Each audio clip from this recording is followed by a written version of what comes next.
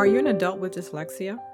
Are you longing for more in your life than the constant, relentless push and pull on your emotions that dyslexia can bring? What about those physical demands that require you to constantly shift gears, rethink? Can I do this? Well, my name is Hope, and I am your host.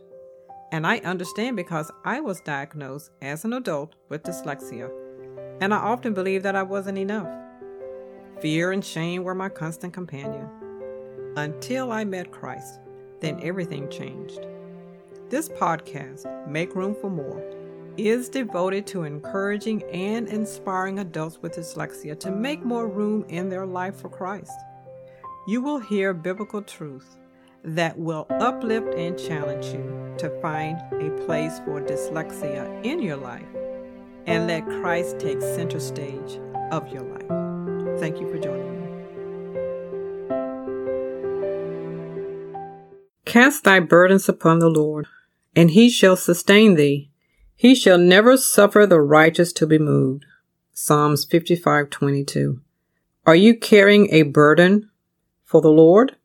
Then cast it back on him, not just once, but a continual casting. When you do, he has promised that you will not be moved from the work that he has called you to do. He will sustain you with his presence and grace in the work. When you cast your burdens, you are admitting that you have no power to do what he has called you to do. You acknowledge that you are weak in moral, intellectual powers, but that he is strong in your weakness. Remember, Christ told Paul, "My grace is sufficient for thee. My strength is made perfect in weakness." That's your weakness. That's my weakness he's speaking of.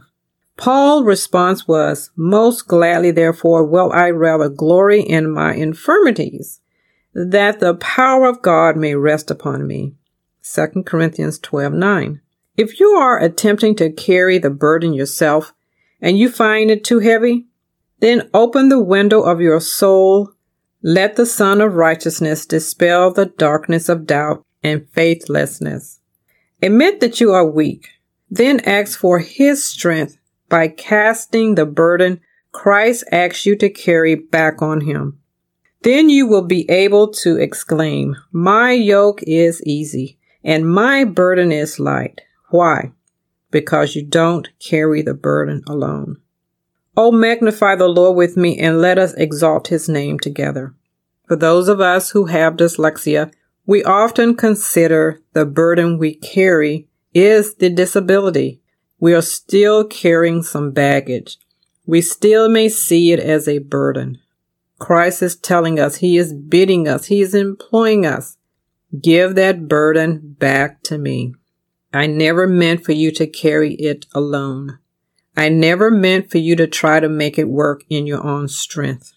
That's why I am here. That is why I sent my son, so that you can know without hesitation or reservation that he alone, the burden bearer, will make your burdens light if you but trust him. Thank you for tuning in each week to Make Room for More.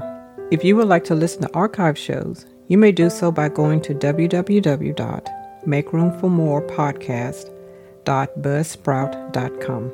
Once again, thank you so very much for joining us and have a wonderful week.